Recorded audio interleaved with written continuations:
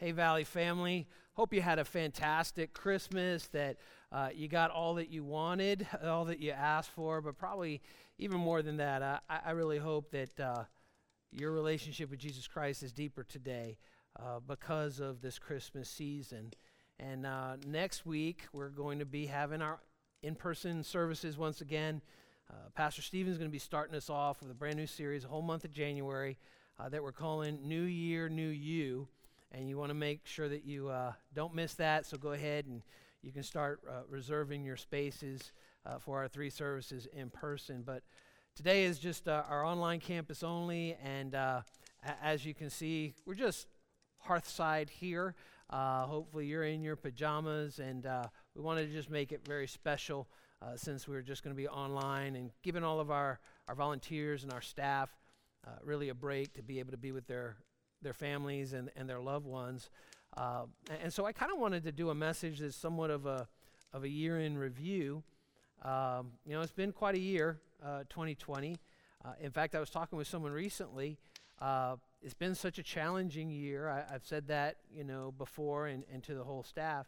I was talking with someone recently, and they said they actually felt guilty because 2020 has been a fantastic year for them.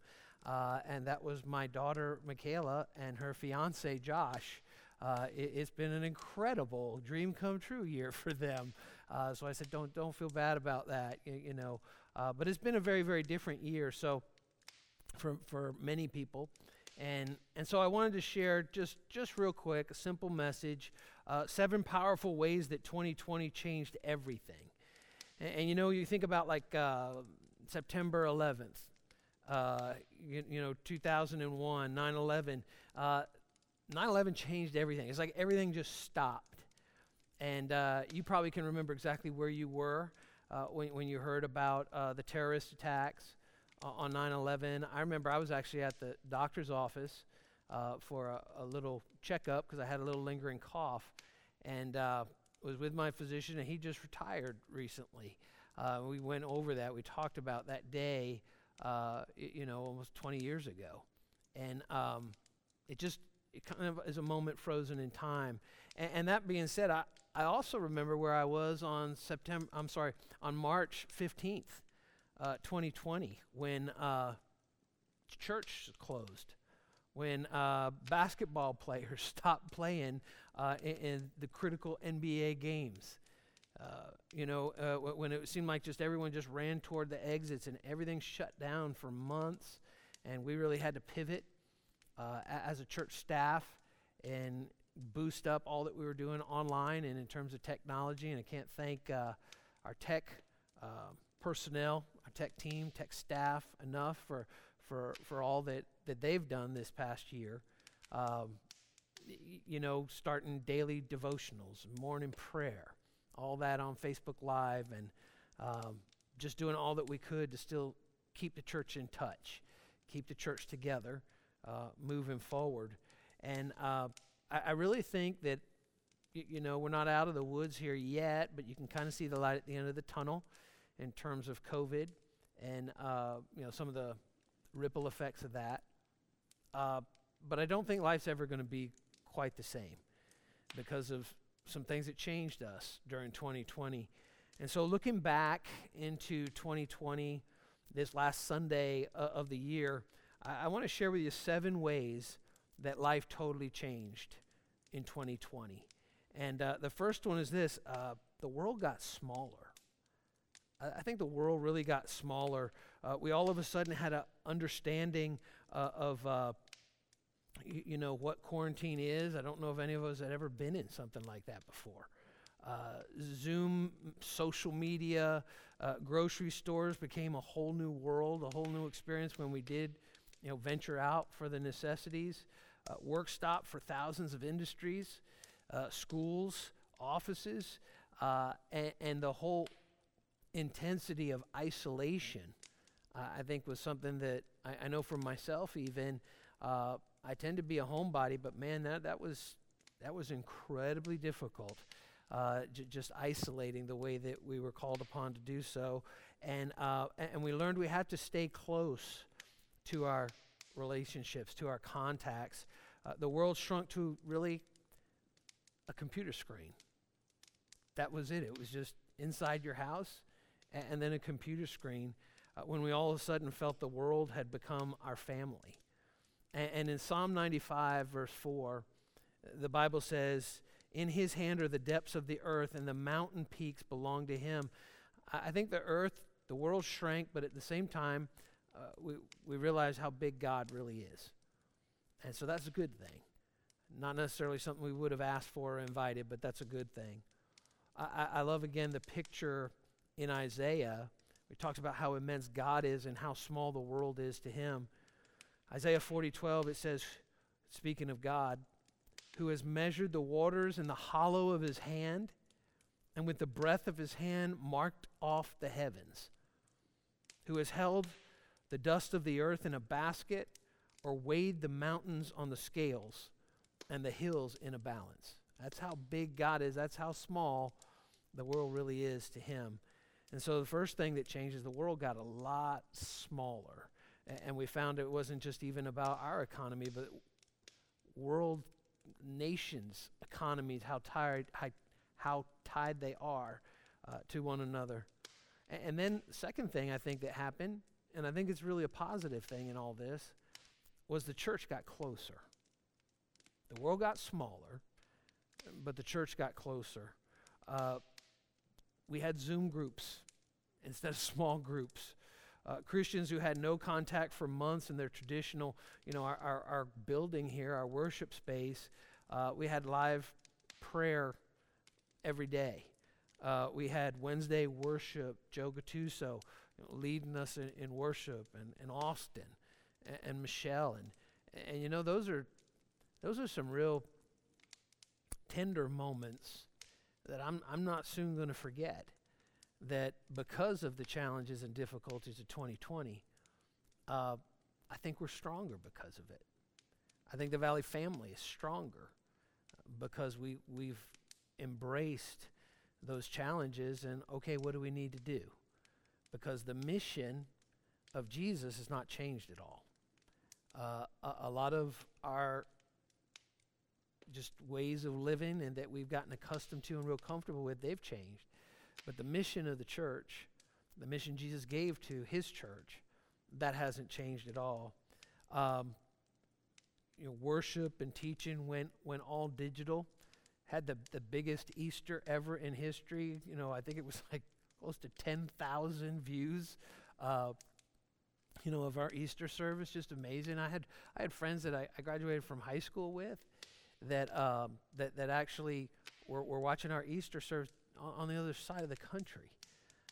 That wouldn't happen otherwise, but everybody was home, and we were able to come right into the living room or wherever it was that they were watching. So huge benefit. We really were a body of believers worldwide. And I remember so many pastors around the country and around the world reaching out, and we'd pray for one another. And Greg, how are you doing? And I'd say, how are you doing? And so the church as a whole, I think, got a lot closer. Galatians chapter 6, verse 2, we talked about this year. It says, "Carry each other's burdens, and in this way you will fulfill the law of Christ." Our Spread Hope initiative, we literally fed thousands of meals during the shutdown, provided groceries. I mean, just all that we were able to do. I think it was our best hour. I really do, to this point, as a Valley family. And, there's an old saying with pastors, I think it's really true. We saw it this year.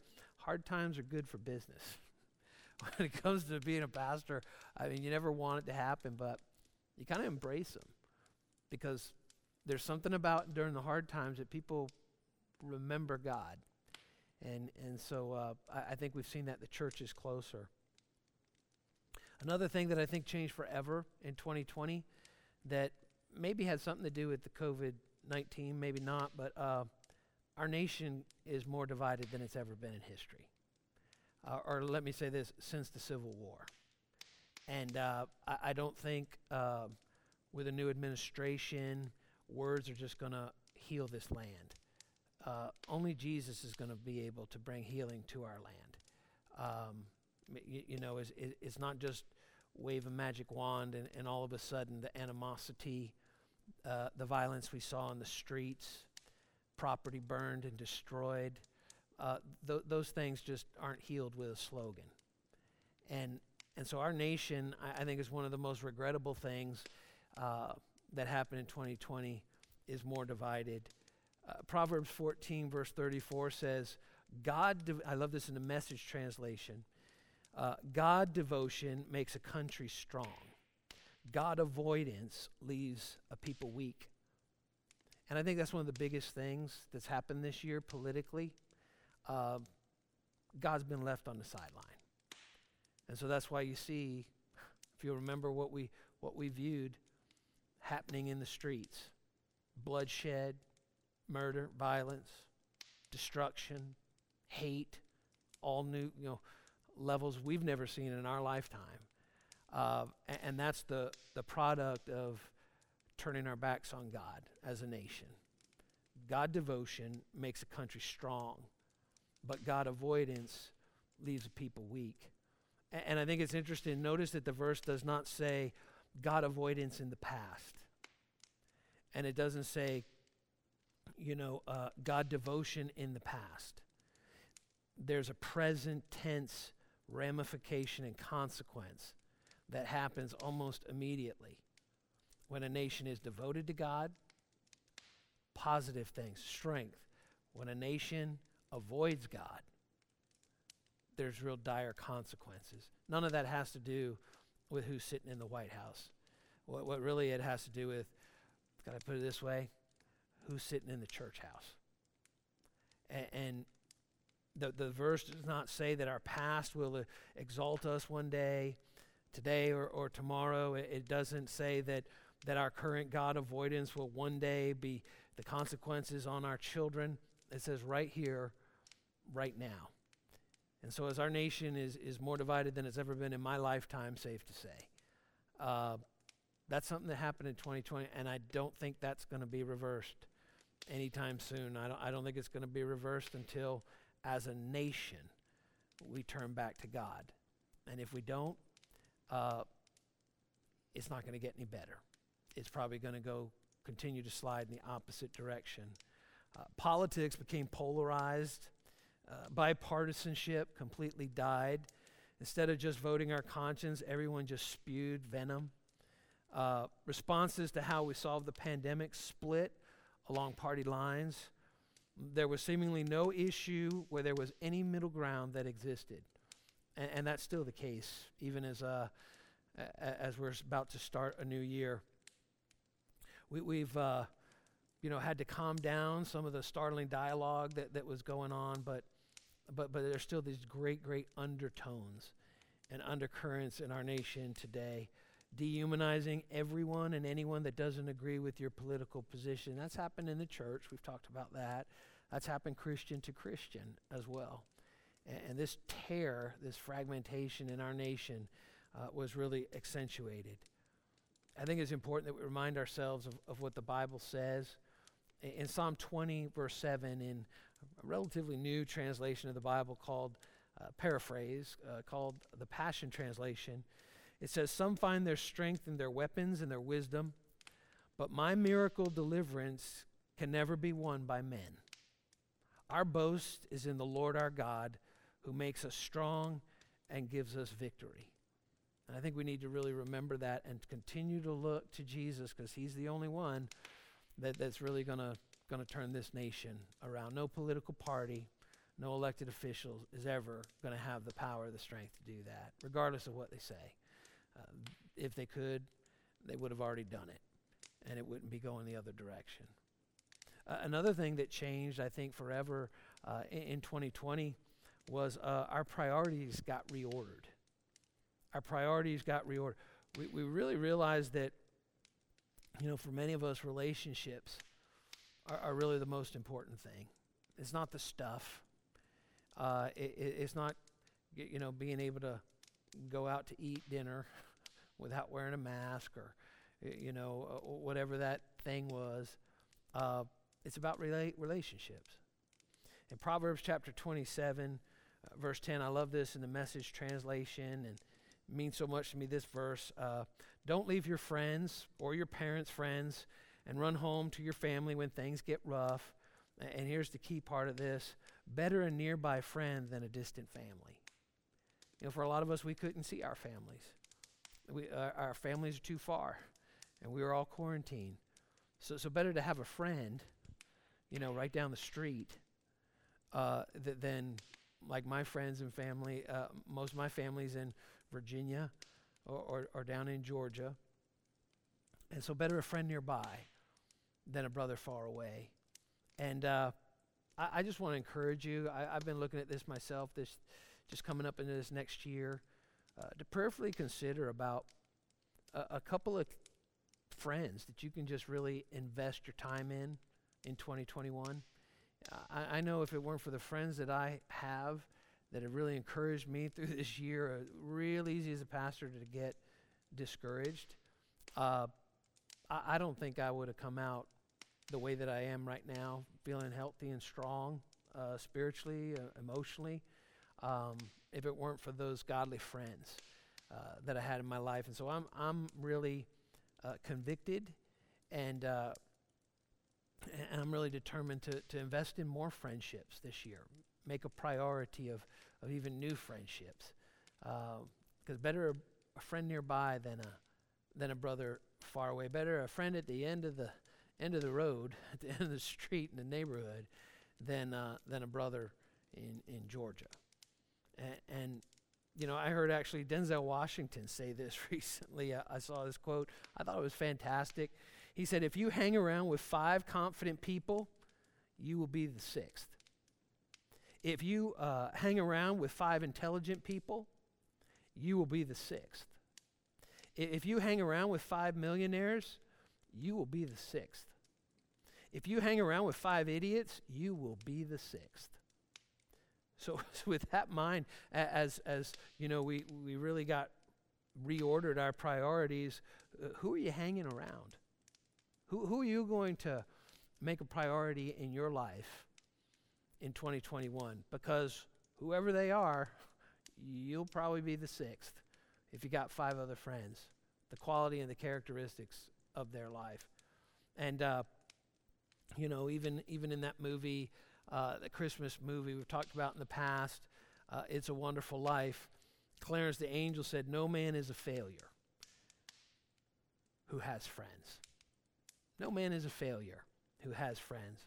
Proverbs 18:24 says, there are friends who destroy each other, and it's in quotes, friends, New Living Translation, who destroy each other, but a real friend sticks closer than a brother. I think ultimately that's talking about Jesus. That's talking about the Holy Spirit. But there are friends who really become family in the middle of adversity. And so that's one of the things I think that really happened in 2020, that's never going to be the same, that some friends took that step forward and really became family during this difficult time. Next thing I think that changed forever was the outdoors got more precious. The outdoors really became more precious to us. Psalm 19, verse 1, it says, the heavens declare the glory of God, and the skies proclaim the work of his hands. I spent more time on my back patio, just kind of taking in. First of all, it was like March, and of course, there's really no leaves on the trees or anything like that. And then I just noticed more than ever, spring, the season's starting to change. And then summer on the back patio, and then fall, and just those glimpses. As I'm looking back, we've got some cleared backyard, but then some forest right behind us. And I've spent more time in the outdoors this year personally than probably any other year of my life because of the stay-home order, because of the shutdown and all, and just kind of rediscovered the beauty of nature, I would say, at a real personal level. So, I think we need to spend more time outdoors. The Bible just, again, talks about how the heavens declare the glory of God. And encourage you to do that. Rediscovered, like, just the beauty of just a day's drive from here. We had opportunity to spend a little bit of time, a couple days down at Long Island Shore with some friends there. I never knew, just a few hour drive from here, how beautiful parts of New York actually are. Of course, upstate as well. And so I encourage you to do that. Maybe you need a little occasional picnic or something like that as a pickup. Maybe not in the winter right now, as we're all trying to keep warm by the fire, like I am. But just think about that. Plan some day trips like that. Next thing that changed forever in 2020, the future got more uncertain. The future got more uncertain. Psalm 28 verse 7 says, "The Lord is my strength and my shield. My heart trusts in him, and he helps me. My heart leaps for joy, and with my heart leaps for joy, and with my song I praise him." And so, as it got more uncertain, I think for many of us, what's happening, we've pushed more into the presence of Jesus, leaning into him, because he's the hope. We've talked about that so much this year, just trying to point people to Jesus, because he's the hope. He's the one in uncertain times, and they're still kind of uncertain, getting a little more clear. But nobody knows what things are going to look like a couple years from now, even the end of this year. We've seen how fast things can change in less than a calendar year. No one in January, when we were all like, best year ever, this is going to be my year. No one anticipated this. I do remember my word for the year that I felt like God had given me for 2020 was abide. Abide. If you abide in me and my word abides in you, so much about abiding in the Bible. I didn't foresee this happening in 2020, but I'm thankful for that word, because it almost was like this reminder for me personally that was really what God wanted me to do, was abide in him. And so the future got more uncertain. Psalm 37 verse 10 says, "Many are the woes of the wicked, but the Lord's unfailing love surrounds the one who trusts in him." And so I just really encourage you, as things are still uncertain, and maybe you're facing some new uncertainty here in the new year as it's coming quick. Trust in the Lord. Put your trust and hope in him. The Western world seemed to be just in a total free fall. Major industries needed subsidies just to stay open. Currencies and economies seemed doomed. Sports, movies, even Disney World struggled for customers and had to close down. And when it reopened, it wasn't like who was attending before. And so our trust can only be in God ultimately. Our economy can be brought to its knees by something as microscopic as a virus. Total decimate the strongest economy our nation has ever witnessed. A little microorganism. And so I love that song. It says, "I know who holds the future, and life is worth the living just because he lives." I think it was Andre Crouch years ago, back when I was young. He used to sing that, "Because he lives, I can face tomorrow." And then the last thing that I think changed forever at a very personal level for me in 2020 was my prayer life got a lot deeper. My time alone with God in prayer and devotion, instead of it becoming something I felt like I had to do, that I tried to do every day, it really became something that I get to do, something that I look forward to doing. And so my prayer life got deeper. Psalm 18 verse 6 says, "I called to God, I cried to God to help me.